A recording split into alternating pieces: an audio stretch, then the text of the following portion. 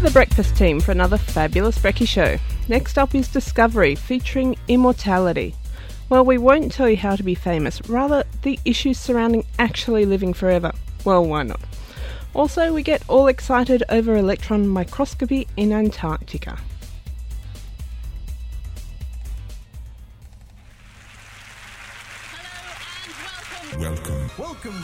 Welcome. Stand and welcome. Hello, good evening and welcome To Discovery. Discovery. Listen to Discovery. Discovery. Discovery. Discovery. Sounds like a lot of fun. Somewhere in space, this may all be happening right now. Now, to the speeded up brain of a user, that sound lasts for 4 hours and sounds like this. Discovery. Yeah. Hello and welcome to Discovery, the National Science Radio Show. Well, we've got a bit of a special show today. We'll be looking a bit at immortality, and I'll be asking Ian Wolfe why I can't live forever. We'll also be looking at electron microscopy for Australian Antarctic Division. We interview the lass in charge of all this. But first up, we've got the news.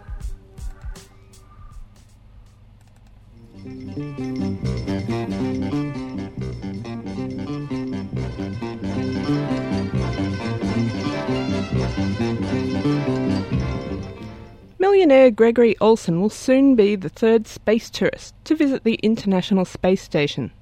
Dr. Olsen's original flight date was set for April, but health problems caused a delay. The flight has been rescheduled for October. Dr. Olsen is also a scientist and hopes to conduct research on the voyage. New Scientist reports that China has rejected research on bird flu published by Nature magazine last week. The paper used genetic analysis that the H5N1 bird flu, killing migratory birds at Qinghai Lake in northwest China, had come from southern China. China, the state, claims these birds came from outside the country.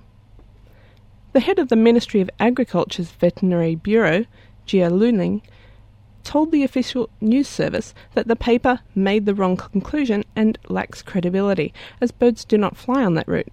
However, it is known across the world as a well-known route. In addition, the Bureau stated that the lab did not have permission to go into the region and conduct the research. This is despite the fact that the data was collected before the government banned the study of dead birds or bird flu, or even to report the outbreak of animal disease without permission. One of the researchers, Mr. Guan, has told reporters they're trying to close everyone's lab. New Scientist suggests that China rejects scientific research it finds inconvenient. More news from New Scientist. Petrol station workers are more likely to have accidents than the general populace. These accidents also tend to happen when the workers are making their way home from work. The team at the National Taiwan University, Taipei, looked at the number and timing of road accidents of 20,000 workers. The workers that worked on the forecourt near the petrol bowsers had nearly 61% more accidents than the office workers. Not only this, but the timing was also telling. The accident rate for all workers on their way to work was statistically indifferent. But the accident rate for the workers making their way home, well, for every one office worker accident, there were almost 2.5 forecourt worker accidents. The study also noted a massive reduction in accident rates after 1997, which was when mandatory vapour recovery systems were brought into Taipei. These systems suck petrol vapour back into the storage tank during refuelling. This cuts vapour release by 90%. New Zealanders will soon be paying the world's first carbon tax. Set to be levied in 2007, the tax is levied at New Zealand $15 for every tonne of carbon dioxide or equivalent emitted.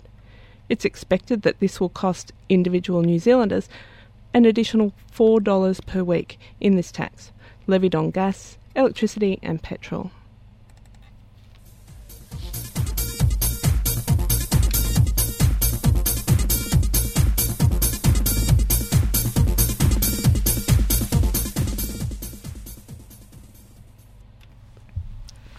Recently, Ian Wolfe was invited to be the philosopher on a panel discussion called Immortality, a Beginner's Guide, as part of Wilson De Silva's Science on Tap revival of the old Science in the Pub idea. Also on the panel were science writer Dr. Elizabeth Finkel, author of a new book called Stem Cells: Controversy on the Frontiers of Science, and Professor of Public Health Policy and Medicine, Stephen Leeder. So, Ian, the philosophy of immortality. I'd like to go against the tide and live forever. Why not, and who's going to stop me? My answer to the question of immortality is yes, please. Amongst the questions are how would we live longer, should we live longer, and what do we mean by immortality? Life is very short and it's a dirty, dirty crime. In the ancient Roman Empire, the average citizen would expect to live around 20 to 25 years, and he wasn't legally an adult until his father died. By Shakespeare's day, 30 was terribly old. By 1900, people lived to about 40 or 50. Today, the average life expectancy is about 75 years, and we've only had scientific medicine for about 100 years, and it's slowly being applied in general practice. We now have a deep understanding of ageing at the cellular level. Free radicals are the smoke from our cells burning food for energy, and they cause damage that accumulates over time. We can make worms live several times longer by silencing certain genes. We can increase by 40% the healthy lifespan of mice by restricting the calories they eat. Researchers have identified the certain gene that is activated when you live on a restricted diet, and they're testing a drug called resveratrol that will achieve the same effects of making DNA easier to maintain.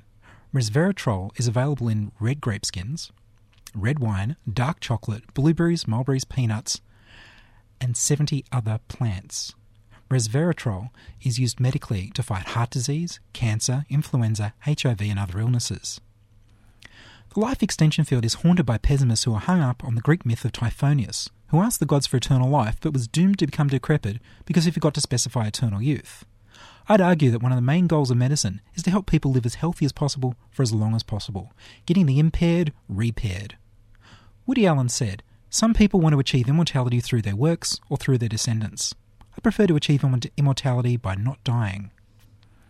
The longest human life on record is the 122 years achieved by the cigarette-smoking Frenchwoman Jeanne Calment, who died in 1997. The upper limit on flesh is long thought to be the Hayflick limit.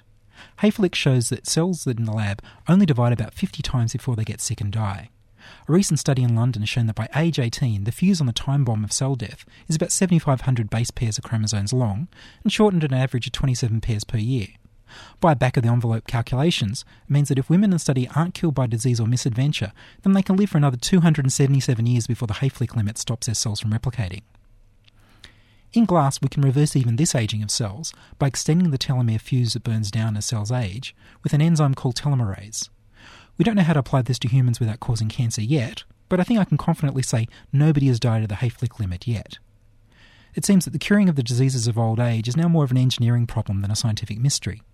The Methuselah M Prize has been started by the same people who got private industry into space with the Anseri X Prize. The M Prize goes to the people who get mice to live significantly longer in ways that can be applied to people. As the Jehovah's Witnesses said in 1918, millions now living may never die. American writer Ronald Bailey wrote about the emotional battle between the pessimists and the optimists. Future generations will look back at the beginning of the 21st century and marvel that intelligent people actually tried to stop biomedical progress just to protect their cramped and limited vision of human nature. It's not really enough just to live a long, happy, healthy life and then get assassinated or run over by a car. Eternal life means being able to recover from even those setbacks. Maybe by having an off-site backup of ourselves, to be resurrected in emergencies.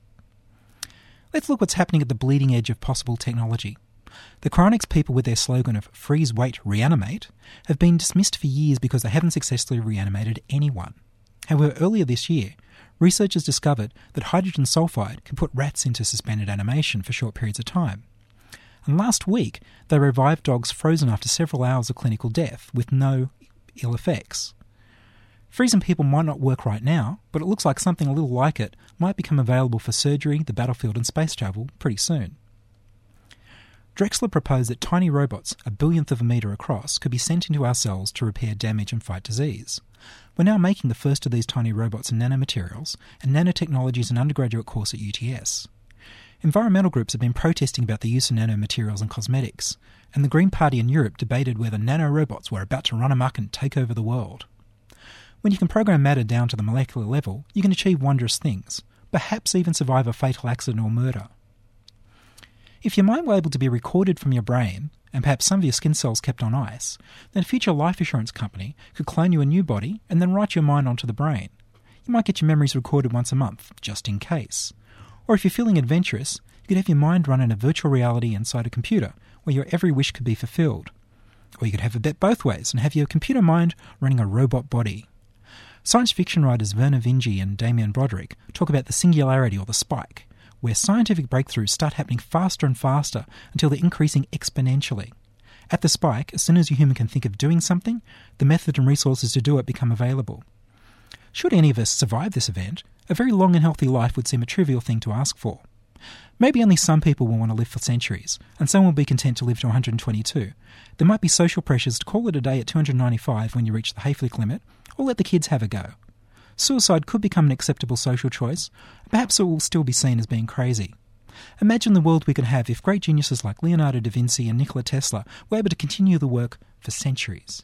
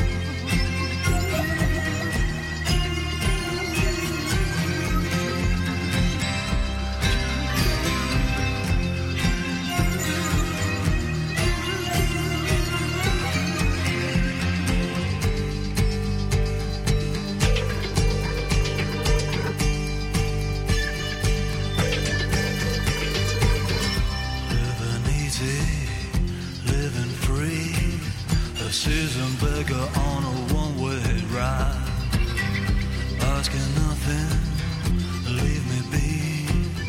Check out everything in my stride. I don't need reason, don't need rhyme. Ain't got nothing that I'd rather do. Going down for the time. My friends are gonna be there too, be there too.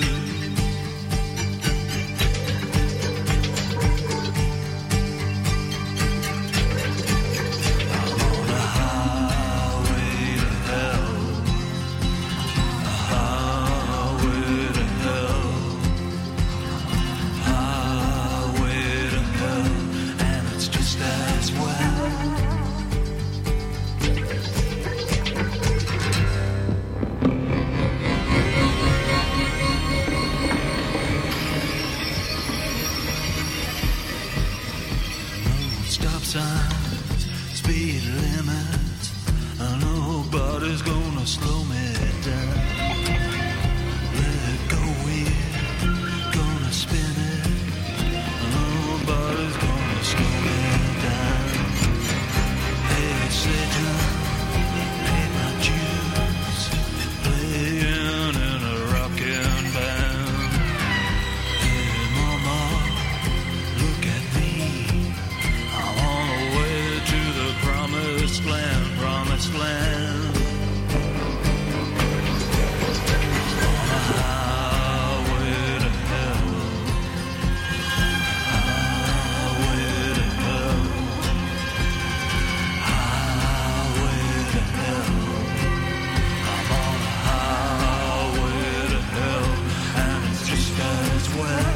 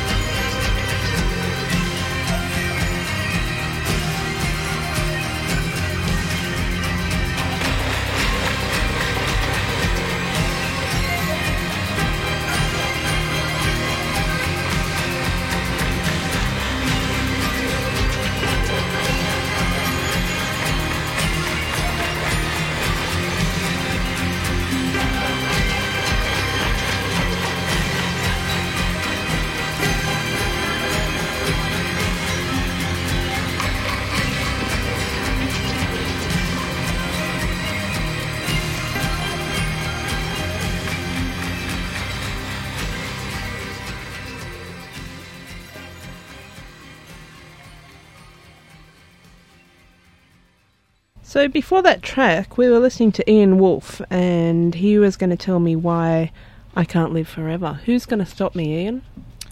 Well, there are lots of people that get really angry when you tell them you want to live forever. The audience of the panel was split between the dyers, as I call them, and the people who thought that life is worth living. A certain correspondent with ABC, Mr. Paul Willis, spoke about living longer was a selfish use of Earth's limited resources. So you're being selfish. You're using up all this food and resources that some other people could have. And isn't that what we're all doing by staying alive at all? And, you know, if you're living twice as long as the Romans did, aren't you already using modern technology to stay alive longer? Or you could choose not to have children so that they didn't consume resources. People got angry when you suggested that too for some strange reason. Wow. Yeah, but then you're selfish for not having children because you've got so much to give. That's true. Well, even the dyers, when we asked them, how long would you like to live then? What's the right age to die? And they thought about it and they came up with 85, which entertained me because that's 10 years longer than the current life expectancy in Australia. So they still want extra life than what they'd naturally get by our current technology. Right. So they want a little bit more, but not so much more as to be seen as greedy. That's exactly right. You don't want to use up all the resources. And I mean, there's a little trick, because if you can survive just long enough to the next medical breakthrough, then that could give you just a bit more, and you could sort of leapfrog, and you sort of go up this little stairway to heaven to live just as long as you want. Yeah. Well, my grandfather, both of my grandfathers who I've been down to visit recently, both are kind of frustrated by their bodies and their bodies falling apart.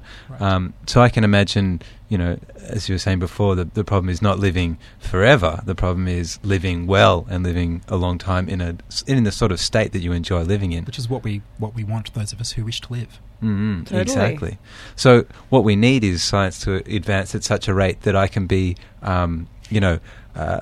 eternally about this age, because I can still, do the snowboarding that I like, jump off cliffs without hurting myself and that sort of thing, which I've only got, 3 or 4 more years of before the body naturally degrades as I throw it around dangerously.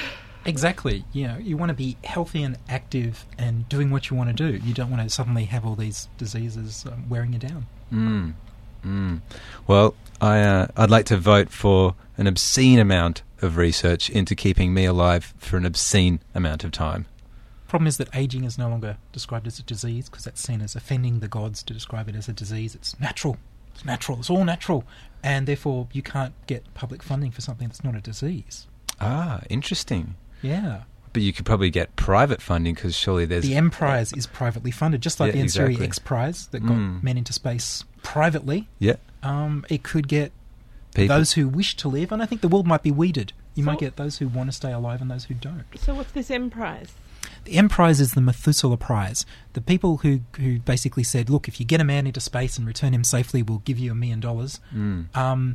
They're telling the same people, if you get mice to live twice as long or 3 times as long or whatever, and we can apply that technique maybe to humans, then we'll give you $1 million.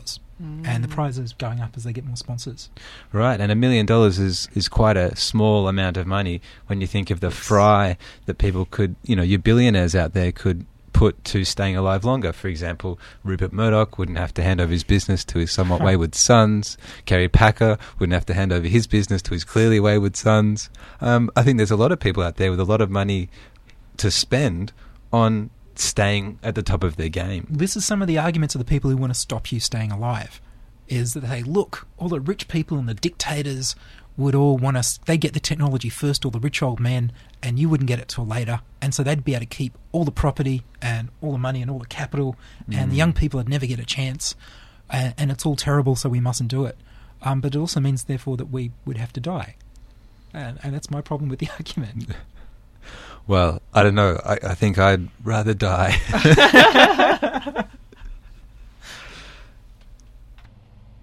Okay, you're a scientist working in Antarctica. You collect your samples and rush on to the warmth at home. Who do you give your samples to analyse? Taylor Bildstein interviews Geraldine Nash. My name's Geraldine Nash, and I run the electron microscopy unit for the Australian Antarctic Division.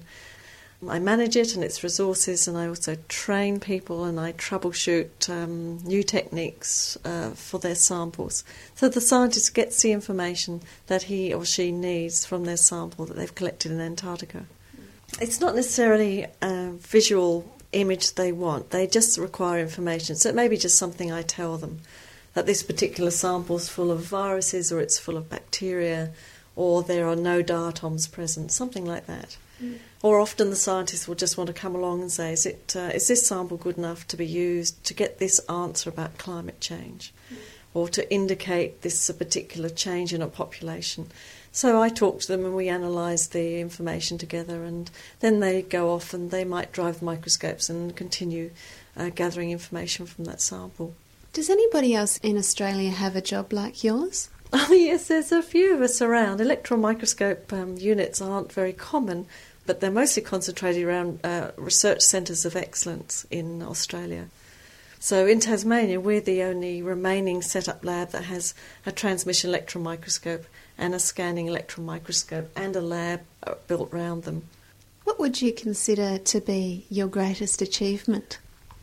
I guess the number of scientists that enjoy doing electron microscopy in the Antarctic Division.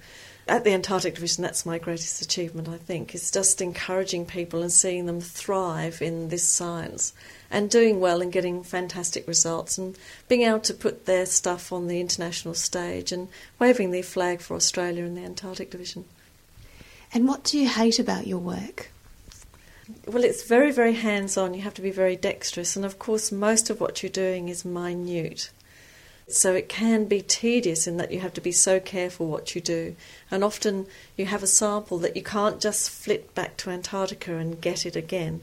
It's a one-off. It's only in that one place at one time, in that 1 year maybe. So you've got to be extremely careful and get the preparation right first time.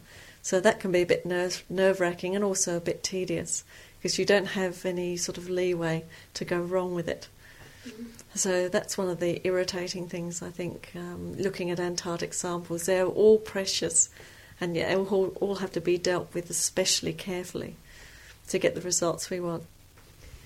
How has your work affected your lifestyle? Well, I don't go home and crochet at night or anything like that. I don't do any sort of minute things at home. So I like to do big things like farming and riding horses and things that gets away from the minutiae of life, if you like.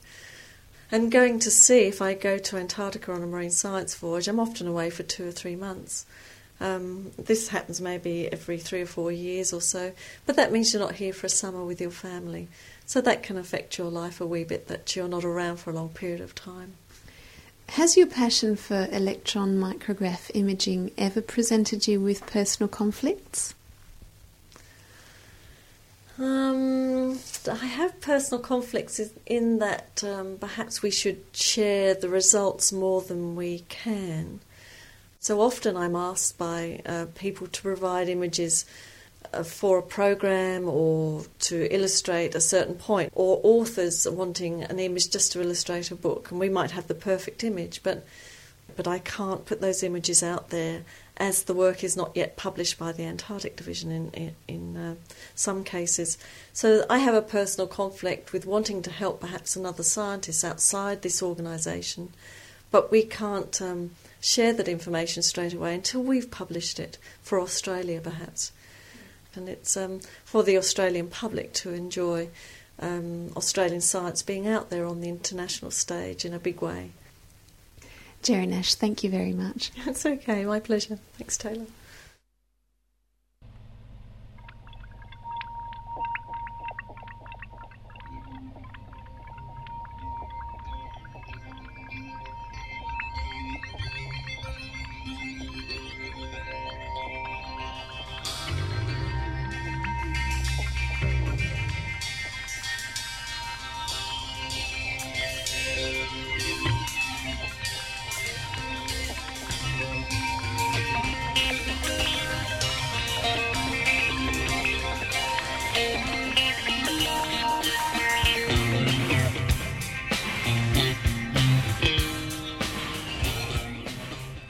And that's all from us in this edition of Discovery.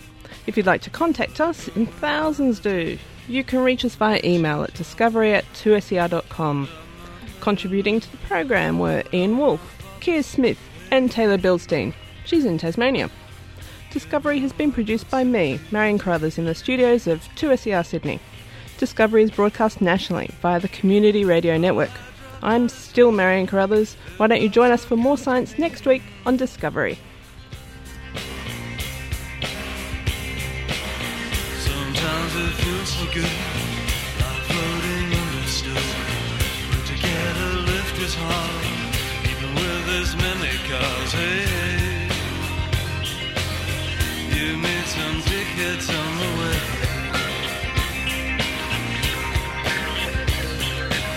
So I started walking, see, nothing's gonna stop me, don't you know?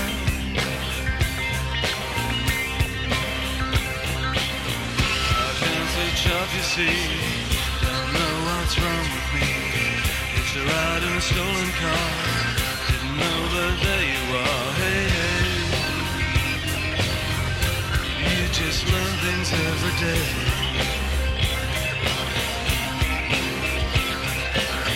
Didn't wanna fight, you see, just wanted to be let be.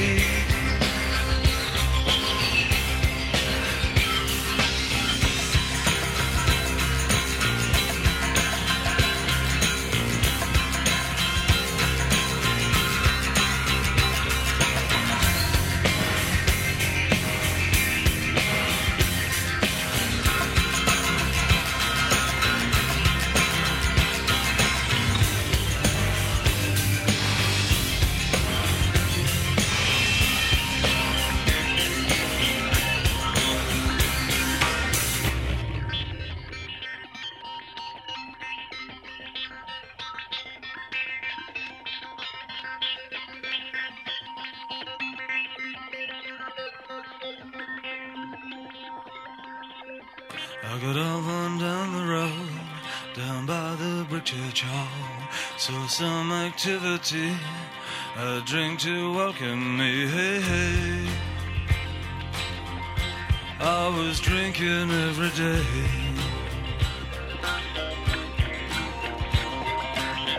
It looked alright to me.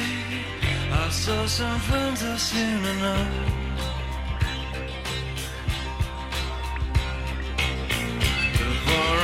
What's what? Felt a fist land on my head. Well, I fell down on the spot. A foot kicked in my head. I just did not want to